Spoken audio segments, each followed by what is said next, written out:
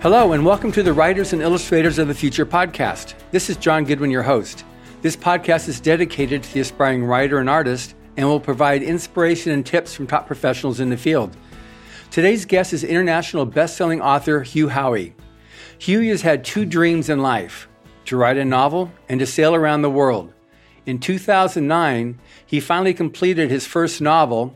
His seventh published work, Wool, became an international bestseller and has been translated in nearly 40 languages. His career as a writer is taking him all around the world. He has met amazing readers everywhere he goes, and he has seen some extraordinary places. Now he is embarking on a journey to complete a second dream, that of sailing around the world, albeit with a bit of an intermission, which we will talk about. And I'm so excited to be speaking with him. Welcome, Hugh. Thank you so much for having me, John. Yeah, so you've become like the ideal interview guest because you've been a bookseller, you're a world traveler, you're doing the thing of book to TV/movie, and a best-selling author. So I'm able to combine like so many different aspects for the aspiring writer to listen to that one plagues into their dreams and aspirations, as well as just some common sense things that you've learned the hard way. So I guess to start with, I'm just interested in your earlier work ethic. You talked about in your bio that one of the videos I watched, doing all forms of jobs throughout your early life. And that's something I did. So I've got real strong reality in that. With high school and college, every year I made a habit of doing a different job. So I could then, at that point, my goal was to build my own house. But I learned all kinds of different trades and all types of things just because I figured it'd come in handy in the future. So tell me about that.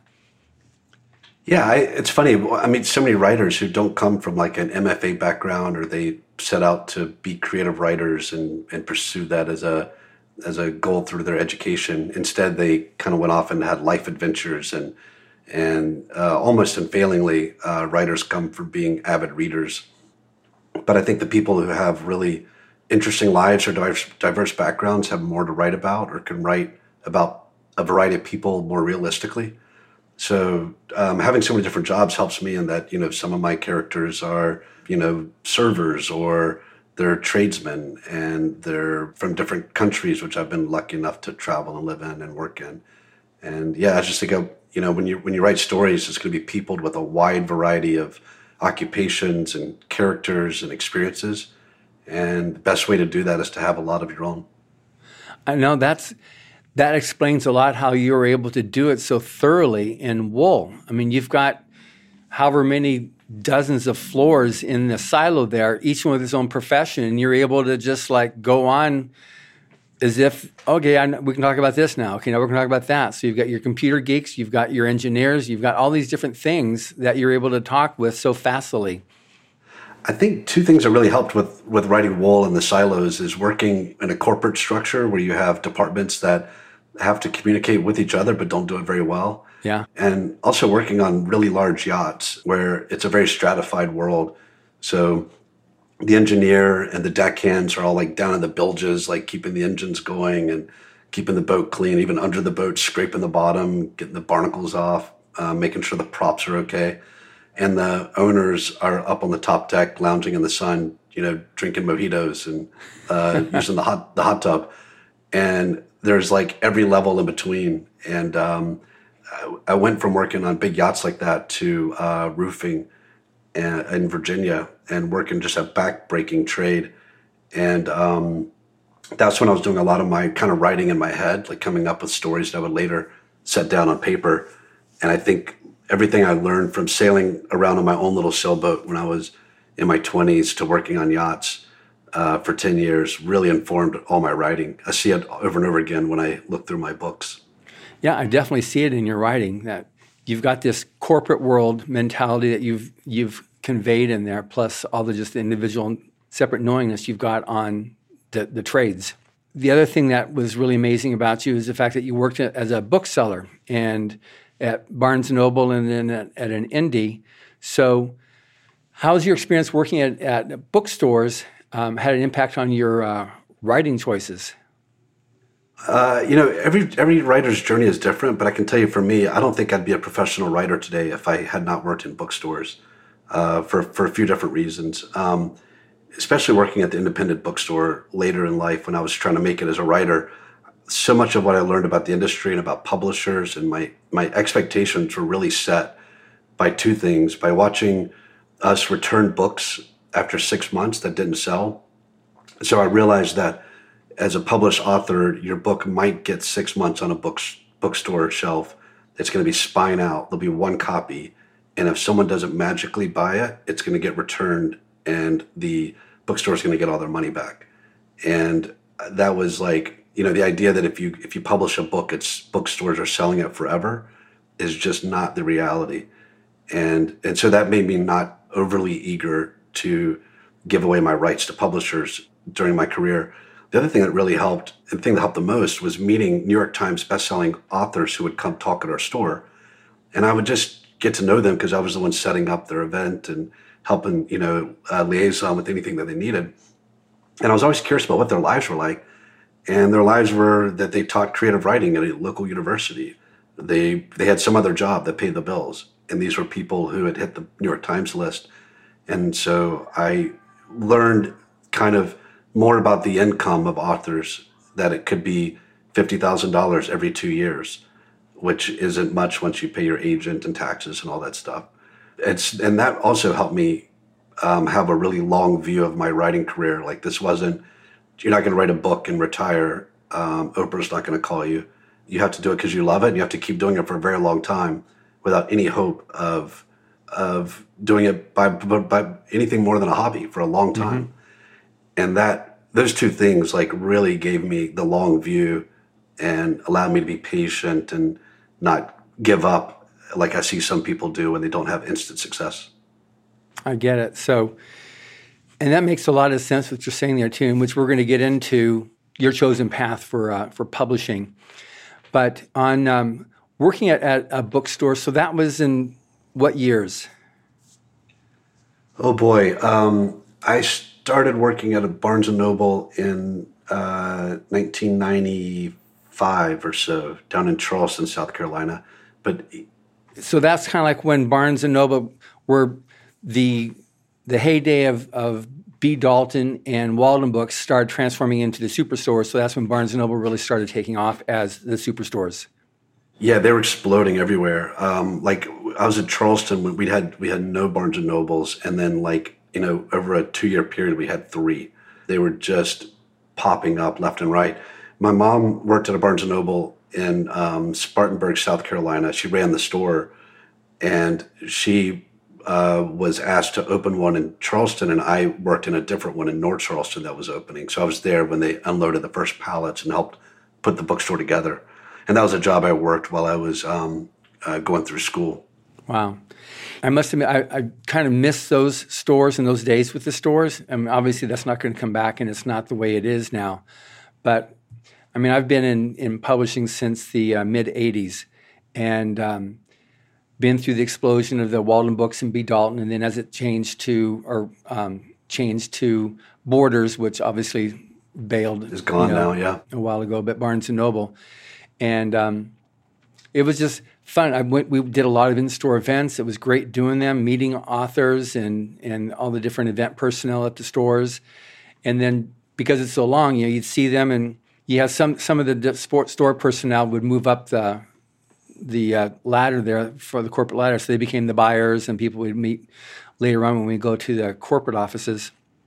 But now that was the time period. So we had a lot of success with one of Hubbard's books, L. Ron Hubbard's books, Battlefield Earth. And you'd mentioned before that you've followed his fiction career. Well, that book is one of my favorite works of science fiction ever. I've probably read it 8 times or so, and yeah. I got to where I could read it in a day because I know it so well. Like I'm reading every word. I'm not skimming, but it's like the better you know a book, the quicker you can get through it. And it's a 1,200, 1,300 page book. Yeah, it's a big book. It's sad that the movie wasn't as good of an adaptation. I think his science fiction is brilliant. He should be more widely read and better appreciated. Thank you. Yeah, he's. It's interesting how you mention that there is, the fact of getting the book out there because it's sold now. It's getting ready to start pushing the 5 million mark.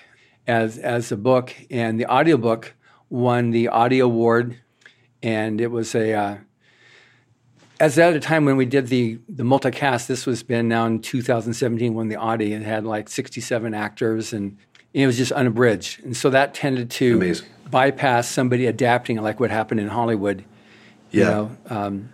And also, that book made the Time magazine's like 100 list of greatest novels of all time, and it totally deserves to be on there. I push that book on so many friends. Like, they're always like, name some of your favorite books, and that's always in my top 5. And I just try to impress on people, like, you need to read this just to see how far he can take this one character from like a simple beginning to not just having, I don't want to spoil the plot for anybody, but he doesn't just have, foes to conquer on Earth, but like much bigger series of events that he has to figure out, and handles it all in one novel. As a writer myself, I think about the pacing and the plotting of that book and just marvel that he pulled it off. It's really brilliant. That's great. Yeah, he wrote it in 8 months. And one of the things I loved about it too is that the protagonist, Johnny, he went to a library. That's where he learned. He went in books. That's how he learned. So it was just a real staunch supporter of books and reading. Knowledge and was, his ultimate weapon was knowledge. Yeah.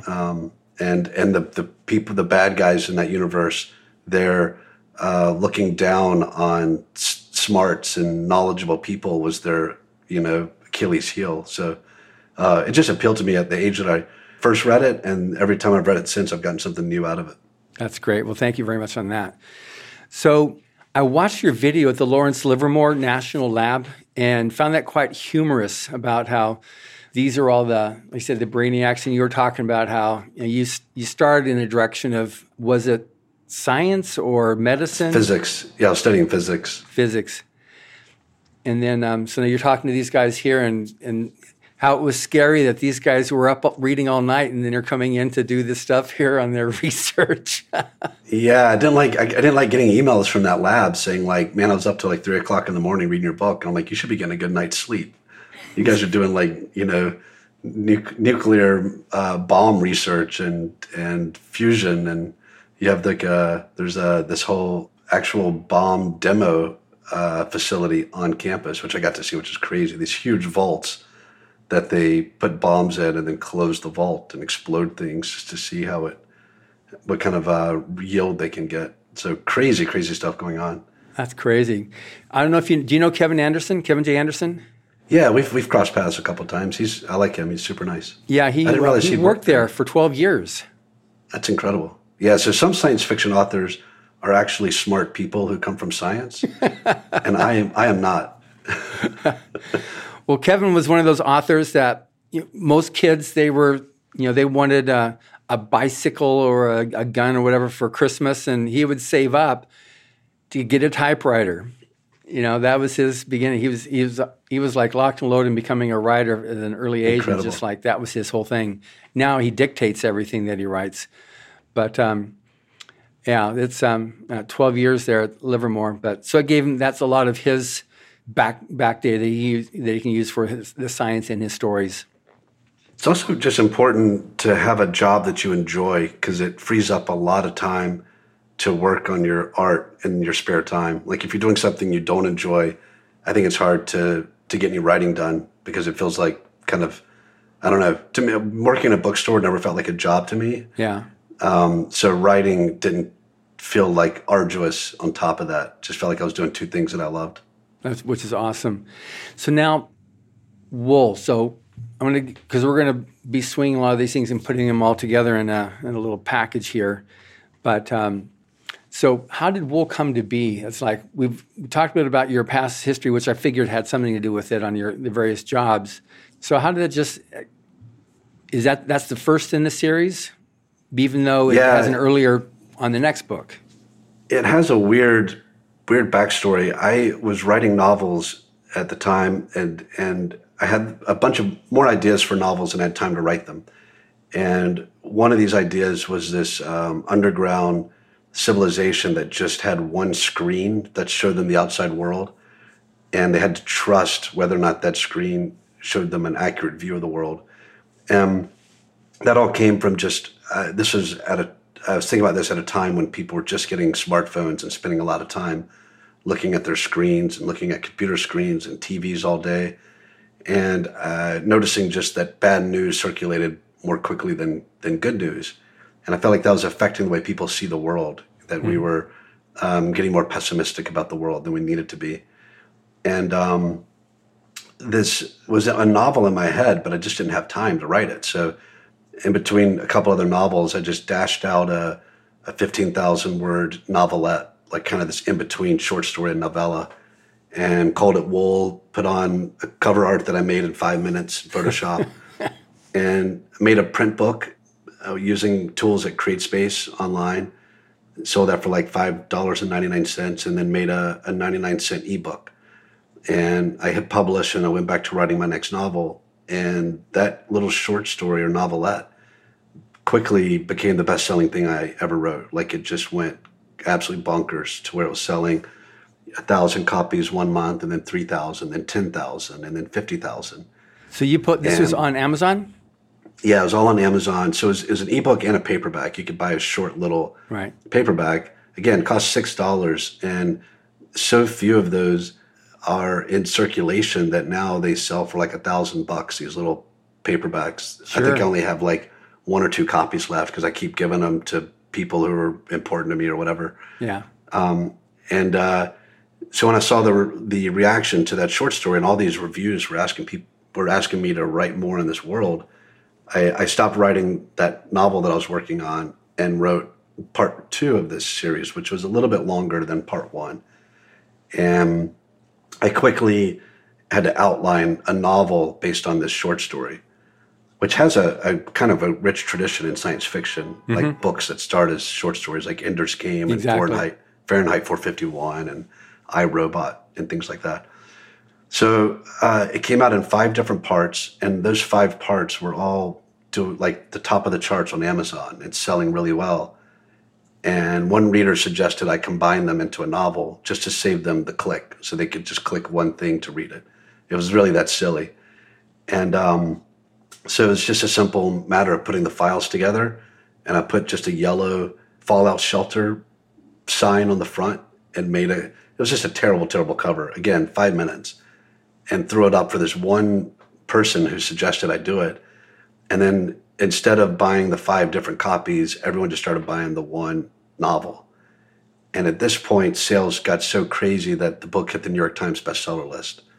Again, self-published with no professional editor, no professional cover artist, none of that stuff. Just, my mom was editing for me, and friends were reading and sending in typo finds and things like that.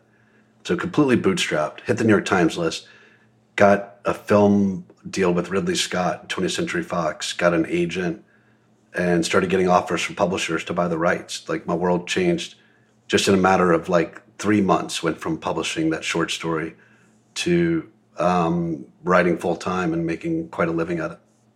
So then that's obviously the point then where you're able to say goodbye to your day job. Yeah, which sadly, when I was working at the bookstore, I kept fantasizing and I wouldn't let myself think about it too much because it'll cripple you. But I was getting some better sales over the months and years to where I was paying a few bills a month with my regular sales of my previous 6 published works. And I started thinking, man, if I ever could like make a decent living at this, there's nowhere I'd rather be than sitting behind this desk at the bookstore, because I was already getting fans would come and like hang out and talk to me about the books. People who worked at the university or in the community who had bought my books at a little craft fair, they knew where to find me.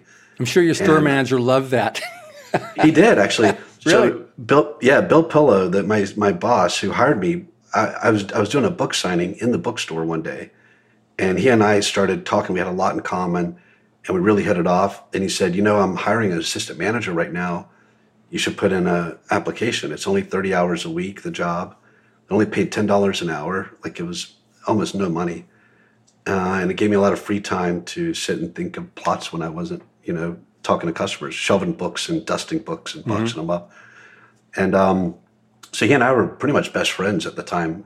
We would play golf all the time and hang out and spend time outside of work. So he was super proud of me. But I kind of dreamed that if I became a best-selling author, I would just keep I knew other best-selling authors worked on university campuses, and I would just work here, and this would be my little corner of the literary world, this little bookstore in Boone, North Carolina. Wow. So then Wool is book number 1, but then book number 2 leads up to Wool? Yeah, so when I finished the 5 parts, I had this novel that we collected into one book called Wool, and there was a lot of demand for a sequel, but and I've made some choices that I think are like artistic choices rather than commercial choices. I never wanted to get into a situation where I was writing the same book over and over again. It's a good career for the people that do it, but that just started feeling like drudgery or work to me. Mm-hmm. And the end of Wool is, I thought, so good, such a perfect ending, that if I just picked up where that left off in the next book, it really takes away from the power of that ending. It's like, okay, guess what? That wasn't the end. Tomorrow you have to do these things. And so the second book, Shift, I just took on a challenge of like, here's how the world ended, which is something that a lot of post-apocalyptic books don't do. And maybe there's a reason. Great books. There's nothing wrong with them. But Cormac McCarthy's The Road, a lot of books like that just start in the wasteland and you never see what happened. And I took it on as a challenge to let's tell an interesting story that shows how this world ended and how the world of the silos began. And it allows that first book to stand on its own. And honestly, it might be my favorite book of the series. It's my agent's favorite book, and a lot of people who like it a lot. Yeah, so it was a huge risk, and I think for me it really paid off. I'm really happy I did it because there's a great argument for reading all 3 books and getting this incredible overall view. But there's also fine just to read the first book and let it stand on its own. Mm-hmm. You're not going to pick up the next book and see what happened the next day. So it works both ways. Now I'm definitely want to read the second one. I've read the first one, obviously, in preparation for this. And I got to say, because when I do these podcasts, I always read at least a book, if it's a novel or a couple, if they're shorter, of any guests, so I can just know what I'm talking about when I talk to them. And I'm all over the place, with murder mystery, thriller, alternate history, fantasy, science fiction. So I started reading yours. And at the beginning, it's like, I get to like somebody and they die. I get to like them and they die. I said, what the heck? And I said, and then I did some more research on it. I said, oh my gosh, I got to get through this book here, but oh no. And then I read that Rebecca Ferguson was going to be Julie. Yeah. And I said, they're not going to have a major A-list star be somebody that's going to be killed off in the next 2 chapters. So then I went on and I got totally addicted to the book then. But I was like, I get to like somebody and they're gone. I get to like somebody and they're gone. Man, what's happening here? But it really sets the tone of that whole period and what's going on just brilliantly. Thank you so much. But like I said, I just finished reading, prior to that was Codename Verity by Elizabeth Wein, whose podcast I just did before yours here. And that's an alternate history. That's like World War II in Britain and Scotland. And these 2 women that are female heroes, and it's like totally different story, and different genre and everything. So it was like, whoa. But it was great, and I'm really interested to read Volume 2 because that's one of the things I like about Battlefield Earth. You actually get how it happened, and now you go 1,000 years later. At least now you know how they got there. Yeah, exactly. So that's quite cool on that. I'm just curious now on female protagonist. Obviously, what you've got there as the final protagonist there in Wool is an amazing woman. And I'm assuming she's going to have more to say in the volume 3, or maybe not, but in volume 2, in the first volume there, she really grew up and it turns out to be she was the perfect person to be there as the main protagonist there. Do you see a trend in that, or is that something that you go to, or it's just interesting? Because I've also been reading another person, Michael Anderle, with the Arthurian Gambit. His protagonist there is a woman, and like I said, with Elizabeth Wein with Codename Verity, Maddie and Queenie were the protagonists, and several others it seems like too I've been interviewing. Yeah, it's a good question. I didn't notice it when I was writing this, I think it's become a big trend around the same time. Not a trend that I started or was following, but I think that was coming out of the popular zeitgeist. I think some of it was publishers being more willing to say yes to female protagonists and to publish them. And so I think a lot of these books are being written and not enough were getting published. When I started publishing, self-publishing wasn't very popular yet. The Kindle, I was one of the really early Kindle adopters. So I think the flood was coming because the gatekeepers were all kind of toppling at the same time. It's easy to understand why I was doing it personally. I was raised by a single mom. I am very close with my sister. I was very lucky to date, powerful, like badass women who are more accomplished than I was. Like, the girl that I was with for 13 years while I wrote Wool and a lot of other books was a doctor, and I dropped out of college and she had done, every kind of postgraduate degree possible. So I was just around like really accomplished women. And so it would have been, I think, harder for me to write about male protagonists that I looked up to because I didn't really have a lot of that growing up. I think another thing that happens in some of these stories, we're all writing this hero's journey. It's a very basic construct that comes out of our shared evolutionary history and the life that we've lived, and how we see the arc of human life and struggle and adventure. And a lot of the hero's journey is about overcoming odds. And unfortunately, we live in a world where a woman doing the same thing is overcoming more odds than a man doing it, because she's also dealing with misogyny on top of everything else that's going on. She's dealing with people doubting her because of her gender. So when you're trying to come up with obstacles for your protagonist to overcome, we live in a time, especially when I was writing, where being a woman was one more obstacle. And kind of a rule of creating tension in fiction is like any obstacle you can create, you should. So I think there's two ways of looking at this explosion of women in literature, maybe three. One is more types of stories can now get published than ever before, which is a good thing. Right. The other is, or one of the others, is that it tells of a bigger struggle, which is a bad thing. Like, we should hope to get to a future where being a woman is no harder than being a man. It's the same, We're not there yet. But when that happens, maybe we'll see an equal number of protagonists. The third thing is, I think this might be part of it too, is that most readers are women. And I think there's a little bit of a selecting there. And I hope that in all of the fights for equality that we do, at some point we also worry about men being left behind in academia, because we're already seeing that in advanced degrees. We see that in literacy and the number of people reading. And I hope that changes eventually. But, at the time that I was writing, it was I was living in a woman-dominated world at home and in my love life. I was writing at a time when all kinds of stories were being accepted, and I was writing about overcoming odds, which is kind of an ugly testament to the time that I was writing. Wow. Well, that's good. It's funny because I've been reporting to a female boss for over 30 years. So for me, it's like, I don't even, it's so not part of how I view things, is that a male or female? It's very noticeable now that it's getting more female, and it's great. It makes for a really great protagonist, and it makes sense because there are more female readers.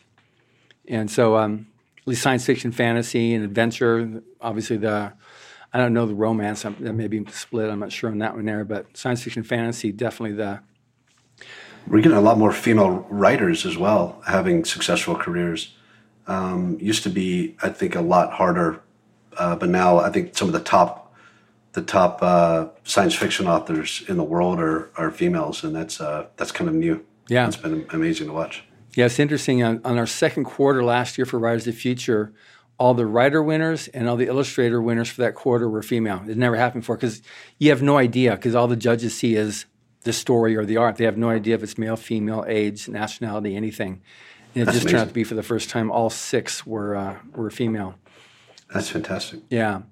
So you recently so you talked about how Wool for a movie. Now, was it a movie deal that being proposed before the TV series, or how'd that work then? Yeah, the first deal we did with Ridley and Fox was for a feature film, which we went through 2 directors and 2 scripts and 3 writers. And No movie. yeah, and every year, every 18 months, we kept having this in our contract. They could renew it for the same amount they paid the first time. Mm-hmm. And I was never going to get the rights back because they could just renew it forever. And at that point, they had invested millions of dollars into the writing and the contracts with the directors and all that stuff. So they were pretty pot heavy and they had no intention of letting it go. Luckily, I developed a really good relationship with the producers so Ridley Scott and Steve Zalian went in together to option this. Steve Zalian being one of the great script doctors of all time and screenwriters of all time. And every 18 months, I kept, asking the producers, like, if you're not going to do it, man, I would love to, have these back. We can just let this expire and then I can shop it. And there was no reason for them to do it. And my agents told me it would never happen. And every 18 months, they would promise me, this is the time we're going to get it done. Just stick with this. Don't worry. And I would say, okay, but if we don't, let's consider letting me have it back next time. And after 2 or 3 of those rounds, they finally said, if we don't get it done this time, we'll give you the rights back. And then they did, to our shock. And so we're able to go out. And what's amazing about this is they've been paying me every one of those periods. So I thought, well, it'll never get made, but I can live off of this option money every 18 months. It was more than I would ever make for a book deal. It was I could have a living just not having this thing made. But we got the rights back and we went out. And at this point, TV had become, I think, the better medium for adapting a big series. And so we had interest from a lot of different people. It came down to 3 that I really liked the best.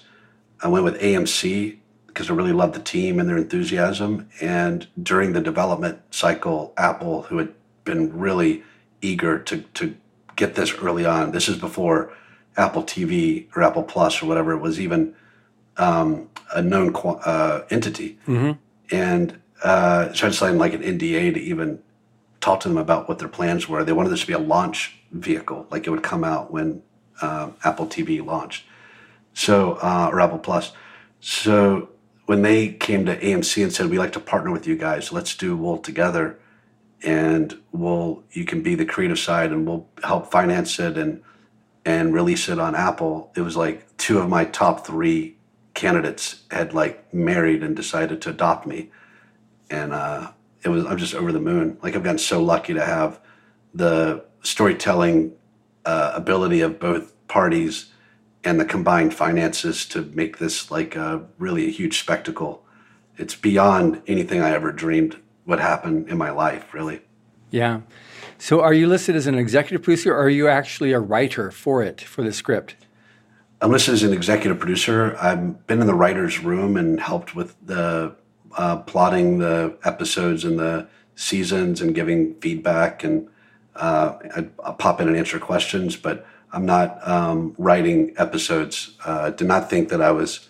I thought if anything, I would just hurt the chances that it got made. So a lot of the decisions I made back when I was doing those deals was just not wanting to mess anything up because the main thing I wanted was to see something get made. Yeah. So then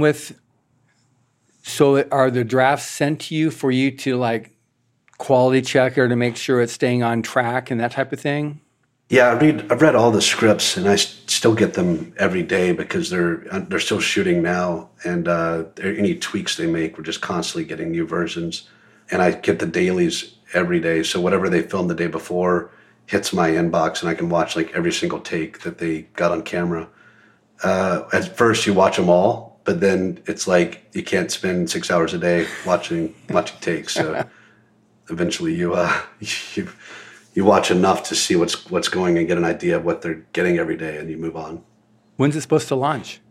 It's a good question. I haven't heard yet. I think we're hopefully wrapping by the end of May, and then I'm not sure how long post will take. And I know they're already cutting episodes together as we go to a home meeting thing, but I would think it'd be like really late this year or early next year.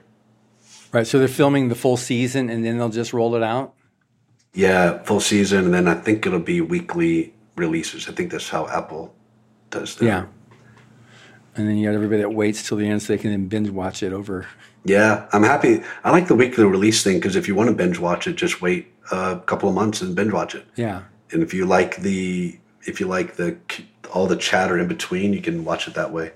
Yeah, the problem then binge watch it again at the end. Yeah, the problem with I think the Netflix model, which is where you drop it all at once, is you don't cater to the people who want to have that slow release. Like no one can force themselves to watch it with the rest of the world on Wednesday at 9:00 or whatever. So I like the fact that we're going to have both. Sure, you can cater to both audiences there. Yeah. How'd that timeline go then? So you wrote Wool, and then how long after Wool was written that you then, Ridley Scott said, I want to do this, and then from then, that first, let's go with it, to where you are now, where it's actually being recorded? We did the deal with Ridley before the fifth and final part of Wool, the novel, came out. I actually sent them a rough draft before it was published, so they had read it and saw where the whole story was. But it was really early on. Wow. That we had like it was going to go to auction. There was a bit of a bidding war, and Ridley and Steve came in and said, we don't want this to go to auction. And they made a preemptive bid. It was like, go with us or go take your chances with everyone else. And it's a smart power move if you've got a big name to like not overpay and use your name as the lure. And it worked.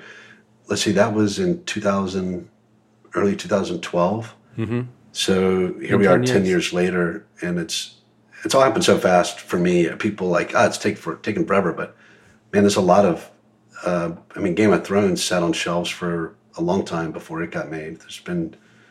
Most things don't get turned around as quickly as we see, some of these big, it's becoming this new thing where a book will get adapted really quickly. It's more likely that it's sitting around for a long time before it gets adapted. Yeah. I was talking, again, Kevin Anderson and Brian Herbert with the last Dune movie. That's been over 10 years. That was going, it's on, it's off, it's on, it's off. And then finally, it was a long time. And they were executive producers, but they were the ones that were okaying all the scripts and making all the changes to make sure it's consistency with the actual book and that there's no variation, which true enthusiasts will be first to just absolutely crucify. So that was I love the movie they had there. I thought it was one of the best movies I've seen in forever. I was just really blown away, and so I can't wait to see the second one. I can't believe we got Rebecca locked in to be Juliet before. I know, that was awesome. Because the second movie will probably be coming out like at the same time the TV show is doing a second season or something, and her star is just rising, and I'm happy to be a part of that. Oh, absolutely. Yeah, I was there. It was actually in October at the Rise to Future Gala week when Kevin was here, and that was we showed. That was the first week, so we showed to all the winners and judges who were here. Plus, he had some of his producer friends come in so we could do a screening of it. And then he got the phone call the next day saying, okay, they're going to greenlight the next film, which he was quite chuffed about on that one for sure. That's amazing. Yeah. It just did so well that first week. Yeah, we've got another show that's just going to start filming. A book I wrote a while back called Beacon 23 starts filming in just a couple of weeks in Toronto. And what's crazy is during the pandemic, I got a green light for Wool and a green light for Beacon 23 on back-to-back days, and they had nothing to do with each other. And both have been in development one for 10 years and one for 5 years. And the fact that they almost landed on the same day, the fact that they didn't land on the same day is a little disappointing to me. I'm just curious, so on your books, I've only read The Wool so far, but do you intentionally write with a message? Yeah, for sure. I have so many ideas that I'm only going to really work on the ones that are interesting to me. And usually the interest comes from not just the characters in the world, which all my ideas have that I care about, but the ones that have themes that drive me to like want to spend time every day working on them. So it's super important. And then when I write a decent first draft, but I think a lot of my quality comes from doing a lot of revisions. I'll do 12 full revisions front to back. And that's where all the thematic layering and the foreshadowing and all that gets put in. And if I'm not doing that and making up, like for myself, even just a puzzle out of it, I wouldn't be as interested to spend that much time with it, making it better. So yeah, all that's important to me. Yeah, that's good. Because like in wool, I mean, you've got to go two different ways. One is the wool they use to clean the glass, but also wool is like the wool pulled over people's eyes. And I look at, what you just said at the beginning of this interview here, like controlling the message going out, doing that with video, with the image of what people are seeing.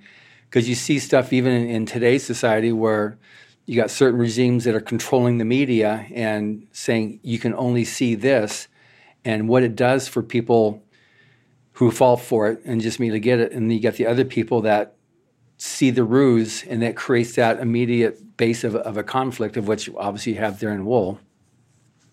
Yeah, have as many meanings as I can layer into something. I like to. There's several more even than that. But having the wool pulled over your eyes is the biggest one for me. But there's also, you find out later in the other books that this whole operation was called the World Order Operation 50, with 50 being the Roman numeral L.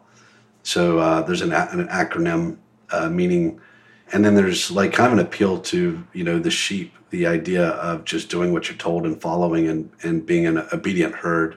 Anything like that you can think of that adds to the meaning. Of course, you layer it in if you can. Sure. For me, it just adds to the enjoyment, especially for people who read things multiple times like I do. Well, that's great. So now on the subject now of self versus indie versus traditional publishing. So you've gone self, or it seems like at least. So if you can talk a little bit about, because now a lot of the audience here are aspiring writers, and I've got listeners on this podcast, I think it's 108 countries right now that routinely listen to it. And so a little bit yourself on your various options, plus you've got your perspective also as a bookseller, of what you've seen and what you've observed. So a little bit, if you can talk about all three of them and then why you chose to go the route that you did, so that others can track with that. Sure. I could say that. So these days, I don't even know what I am anymore, because I have a lot of books with traditional publishers, especially in foreign countries. Most of my books are now with traditional publishers here in the U.S. I've done some, really interesting deals over the years by not giving up my rights and waiting until people would do like 5-year deals and stuff where I get my rights back, which is unusual. I would not have been able to get those deals if I didn't have the leverage of self-publishing, where I was leaving publishers out of all the earnings. My first deal, I just assumed I was going to publish my first novel on my blog and give it away for free. I didn't think anybody would actually pay money for my stories. So it wasn't until friends started reading the Word document and they were like, you should try to get this published, this is great, that I sent it around and had a small press offer me some money. And that was more than I ever dreamed of, like that someone else is going to pay me in advance and they'll do the editing and the cover art and all that. So I was thrilled. I did the deal, and then I quickly saw that the tools they were using to publish, I could do the same thing on my own. Self-publishing was really just coming into its own at the time with print on demand, printers like Lightning Source and Creative Space, and then of course with the Kindle, and later the Kobo, the Nook, the iPad. There were so many outlets. So my second book, the sequel to my first one, I decided I was going to self-publish this. And I got the rights back to the first book, which was a really lucky thing I did before my career took off. And then just started publishing everything myself from then on out, and never thought I would do anything different. But eventually I was making enough money self-publishing that I could do deals with publishers, not worrying if the sales were less or if I was making less money per sale. What I was excited about is that I was going to reach different readers. The people who shop on the Kindle store aren't the same people who shop on Audible for audiobooks, and they're not the same people who shop in airport bookstores. These are all different audiences. There's some overlap, but there's also some people who don't move between those different markets. So I've really seen the point, as I've no longer had to make financial decisions, of just trying to make decisions that might increase my readership and increase my adventure as a writer, so that I learn more about different avenues and different ways of publishing. For me, it's all a learning experience. Right. So by this time, I've now published in every way possible, and I've published with Random House and HarperCollins and Houghton Mifflin Harcourt and just some of the biggest publishers in the world, and gotten to enjoy working with their teams and stuff. But if I had to say which one I like the best, I just love self-publishing because I have all the freedom and all the control. I can operate at a quicker time rate. I get to work directly with my audience, and my earnings per sale are much higher. Sure.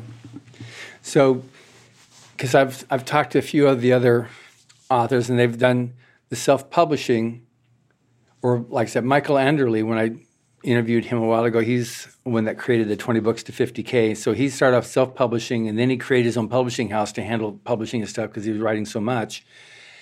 But foreign, he did that through other publishers.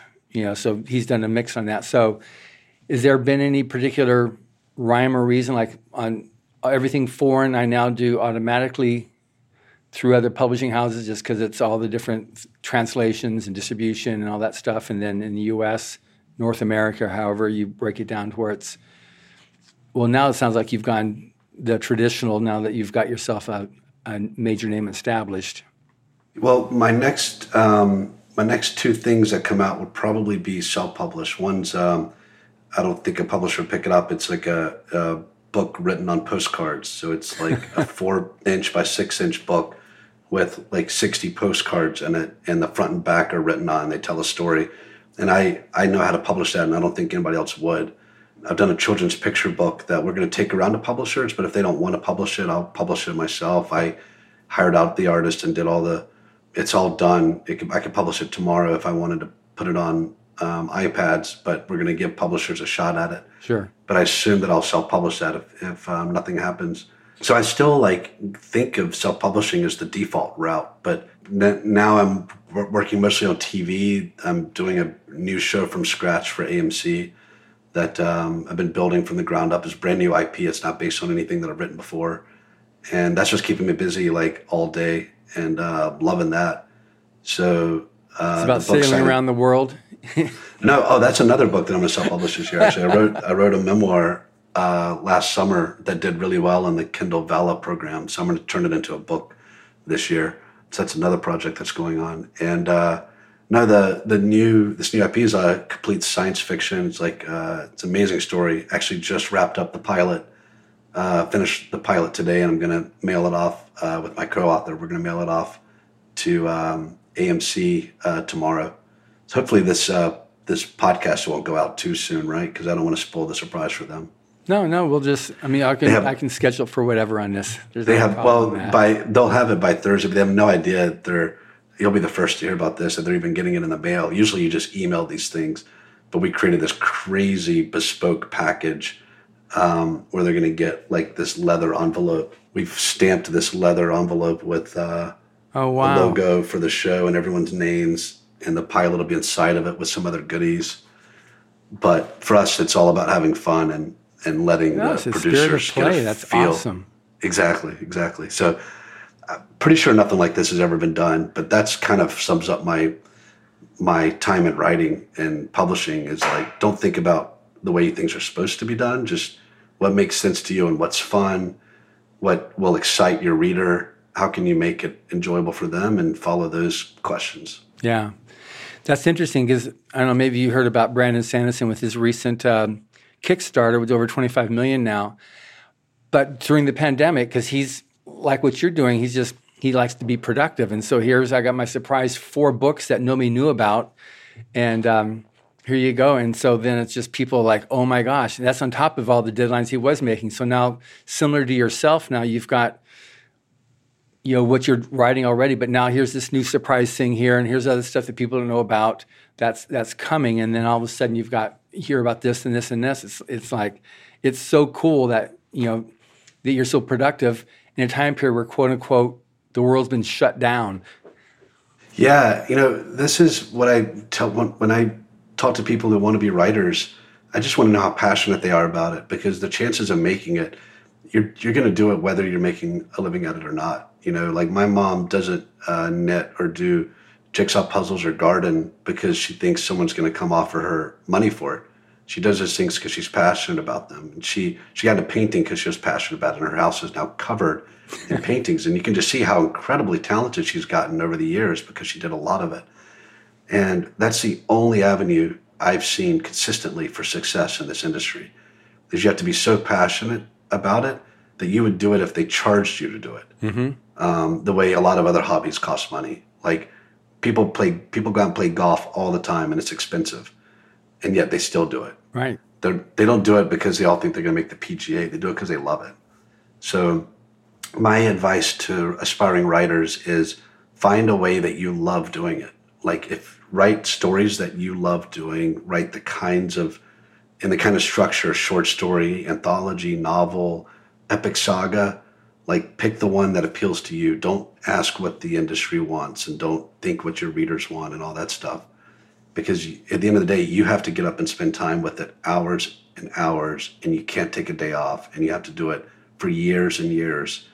And if that sounds like a slog, go do something else with your life right now. If it sounds like you can't believe someone's going to let you do this, that all you need is like your imagination and a laptop, then this is the industry for you. That's great. Now, what's your writing regimen? Well, it's gotten different now. It used to be I'd write crack of dawn, like wake up at 5, 6 o'clock in the morning and start writing until I had to go to work, write over work, my lunch breaks, write when I got home, write all weekend. Once I became a full-time writer, then I could just start writing when I woke up at 6 a.m., write till lunchtime, and take my dog for a walk, for a break in the middle there, and in the afternoon spend more time doing business stuff or revising. These days, working on this TV show, my partner's on the West Coast, so we basically write together from noon till 3 every day, my time, mm-hmm. and that's morning his time. And in the morning, I try to get some work done based on what we had done earlier, and while I'm asleep, he's working a little bit at night, so we end up having kind of homework away from each other and 3 hours a day working together. And so it's been very different, but super productive. Oh, that's great. So this is going to be taking your time for the next, 2 years or so? It's a good question. I'm having so much fun working in the TV world that if we can get people to continue paying us to create worlds like this, I will do it forever. So I'm going to have 2 shows filming, and I think I could go insert myself into either one of those writing rooms if I had to, but I would love to, my partner and I, Matt Mikalatos, who's one of the most talented writers I've ever come across. And so when I had the opportunity to create this show, he and I had already decided anything we do together. So we just created this as a team, and since then we've created 2 other ideas that we've packaged together that our agent loves, that are being shopped around. And he's got 2 other things already going. He's got a TV show that's being filmed and a feature film that just got shot. So I'm hoping we get to a point where we're having to turn work down and we're just able to work on telling stories in the TV medium for a while, because I love the collaborative process. I just mm-hmm. love that we get to work with teams and hang out in rooms with other creative people and watch other departments add their creativity and expertise to our story building, world building. Mm-hmm. So yeah, I'd be happy doing this for maybe the next 4 or 5 years, and then just see where we are. And I don't know, it's hard to look any further out than that for me. Yeah. Well, that's just awesome that you can maintain that kind of control also on your work. So yeah, what so comes far, out the other end is what you envisioned. Yeah, I think, the amazing thing to me is when you look at how many smart people work on every TV show, every film, how much money is spent, even low budget stuff, it's still millions of dollars. It's still shocking that how few things that come out blow me away. Mm-hmm. You hear about the shows that are spectacular, and a lot of it out there is just kind of meh. Yeah. And the people working on them are talented, and the same people who worked on the so-so stuff go and work on the great stuff. So it's just for all the pieces to come together and work well is so rare. And that's the same. That's true for writing novels too. Like so few books that come out just blow everybody away. And so that's been a bit of a challenge with getting into TV, is not having the ultimate say so at the end, that it's not going to go out the door until at least you're happy with it. But I'm willing to take that risk. It's too exciting to watch the sausage get made. Like I love it. I could be on set every day just watching takes and watching the crew work to make the best shot possible. Yeah. I'm totally addicted to it. Oh, that's awesome. So as this is the Writers of the Future podcast, it's obviously a lot of people that are aspiring writers. So the Writers of the Future was created in 1983 by L. Ron Hubbard to provide that helping hand to the aspiring writer. So, and then the Illustrators Contest started. And if you have any more children's books that you're interested in doing, I've got a whole bunch of amazing artists that I'd love to be able to introduce you to in anything in the future.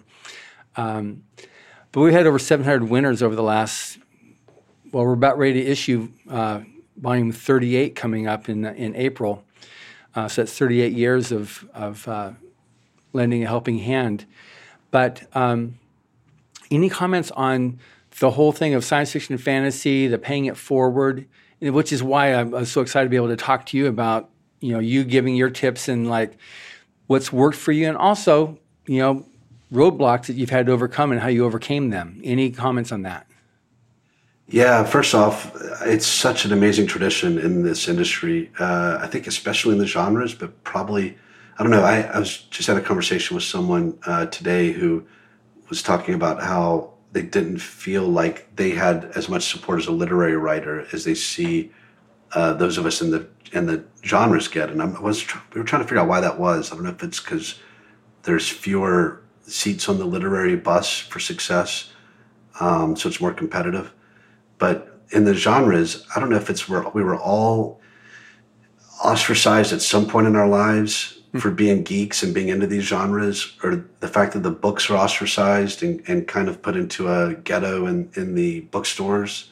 They're treated as other, but there's something about that makes you band together the way sailors do, for mutual support and safety and comfort. And I noticed when I first started writing that I was able to get help from people who were so much more successful than I was. And I found the same thrill in trying to help people who are working their way up the ladder. Just any bit of knowledge I can get, any leg up. All the writing advice I've ever thought of, I've published for free on my blog. Just, here's everything I wish I would have known. So yeah, there is something really wonderful about that tradition, and I'm glad it was there to help me. And if anything that I've ever done has helped another writer, it just thrills me to pay it forward. Yeah, that's great. That's in what's coming out in our next volume is, I think it's the last essay that Frank Herbert wrote. He was sick and he soon passed after that, but it was an article he wrote for Writers of the Future, of which he was a judge. And the last sentence, he basically says, when it's all said and done, when it's your turn, pay it forward. It's because science fiction and fantasy and other genre fiction, nobody is the competition. Yeah. Orson Scott Card says, I do this stuff. He's been a judge since almost the beginning, and just said, look, I like to read, so I'm going to be able to have some control of making sure I'm going to get some good stuff to read in the future. So that's a great attitude. Yeah, it's all the different judges that we have are there. One of the requirements to actually be a judge is, the desire to help. Obviously, you got to have success, but then the desire to help the aspiring writer and give them that helping hand and what to overcome. So I guess like the last question I just want to ask is, any things you had to overcome that, and how you were able to do that, like the roadblocks, somebody saying, don't do it, or this is, that they were negative, that you had to deal with? Absolutely. The worst was when I was just trying to figure out how to make it as a writer. I was on a lot of forums and blogs and trying to, connect with other writers who were in the same boat as me, and finding people who were like submitting to agents and trying to figure out how to publish. And I got on one blog or one forum that was just for aspiring writers, and people querying to agents, and some agents and editors would even come in and interact. And I just was floating the idea that like maybe I shouldn't be taking this contract with this publisher and I should self-publish, and maybe there's a future where self-published authors make money and agents would come after us and film deals and stuff would come to us rather than us begging other people. And I was hounded out of that forum and eventually just asked not to come back because they thought that my opinions were like too seditious and damaging to the careers of these other writers. And it was really difficult for me not to let how convinced they were, and they all had been in the game longer than me, which took me a while to realize that it was to their detriment, not to their advantage, because the industry was changing so rapidly that someone coming in like I was asking questions was actually had an advantage over them. But I didn't know this at the time. Instead, what I had was my gut telling me one thing and all these people that I looked up to telling me something different. And it would have been really easy for me to not listen to my gut and make a huge mistake and just sign away rights for forever. And my books would have come out for a few months and disappeared. Instead, I, owned my rights and had all kinds of bargaining power later. And anyway, just not getting sucked into that negativity and what's impossible was the best thing for me. And I think the fact that I'm writing in science fiction, which is just this world of possibility and tomorrow and advancements and progress, stems from the same part of my personality, the optimism and the belief that things can be more amazing than the current systems. Mm-hmm. It's not a coincidence that I was in that genre and that I overcame those doubters. I think they're intricately tied to each other. Which is awesome. Well, that's great. Well, I've had so much fun talking with you, and it's unfortunate that we've hit our hour mark here because I have another half page of questions, but that's okay. We'll do it next time. Absolutely. I'll come back on. And thank you for listening. Subscribe to the Writers of the Future podcast wherever you get your podcasts. We've also been syndicated on the United Public Radio Network, where you can find these podcasts as well. Writers of the Future series can be purchased wherever books are sold in the US, Canada, the UK, Australia, and South Africa, everywhere else via Amazon.com. Writers and Illustrators of the Future are contests created by L. Ron Hubbard to provide a means for the aspiring writer and artist to be seen and acknowledged. It is free to enter and open to amateur short story writers and artists of science fiction or fantasy. Again, thank you very much, Hugh. Thank you, John. Thanks for having me on.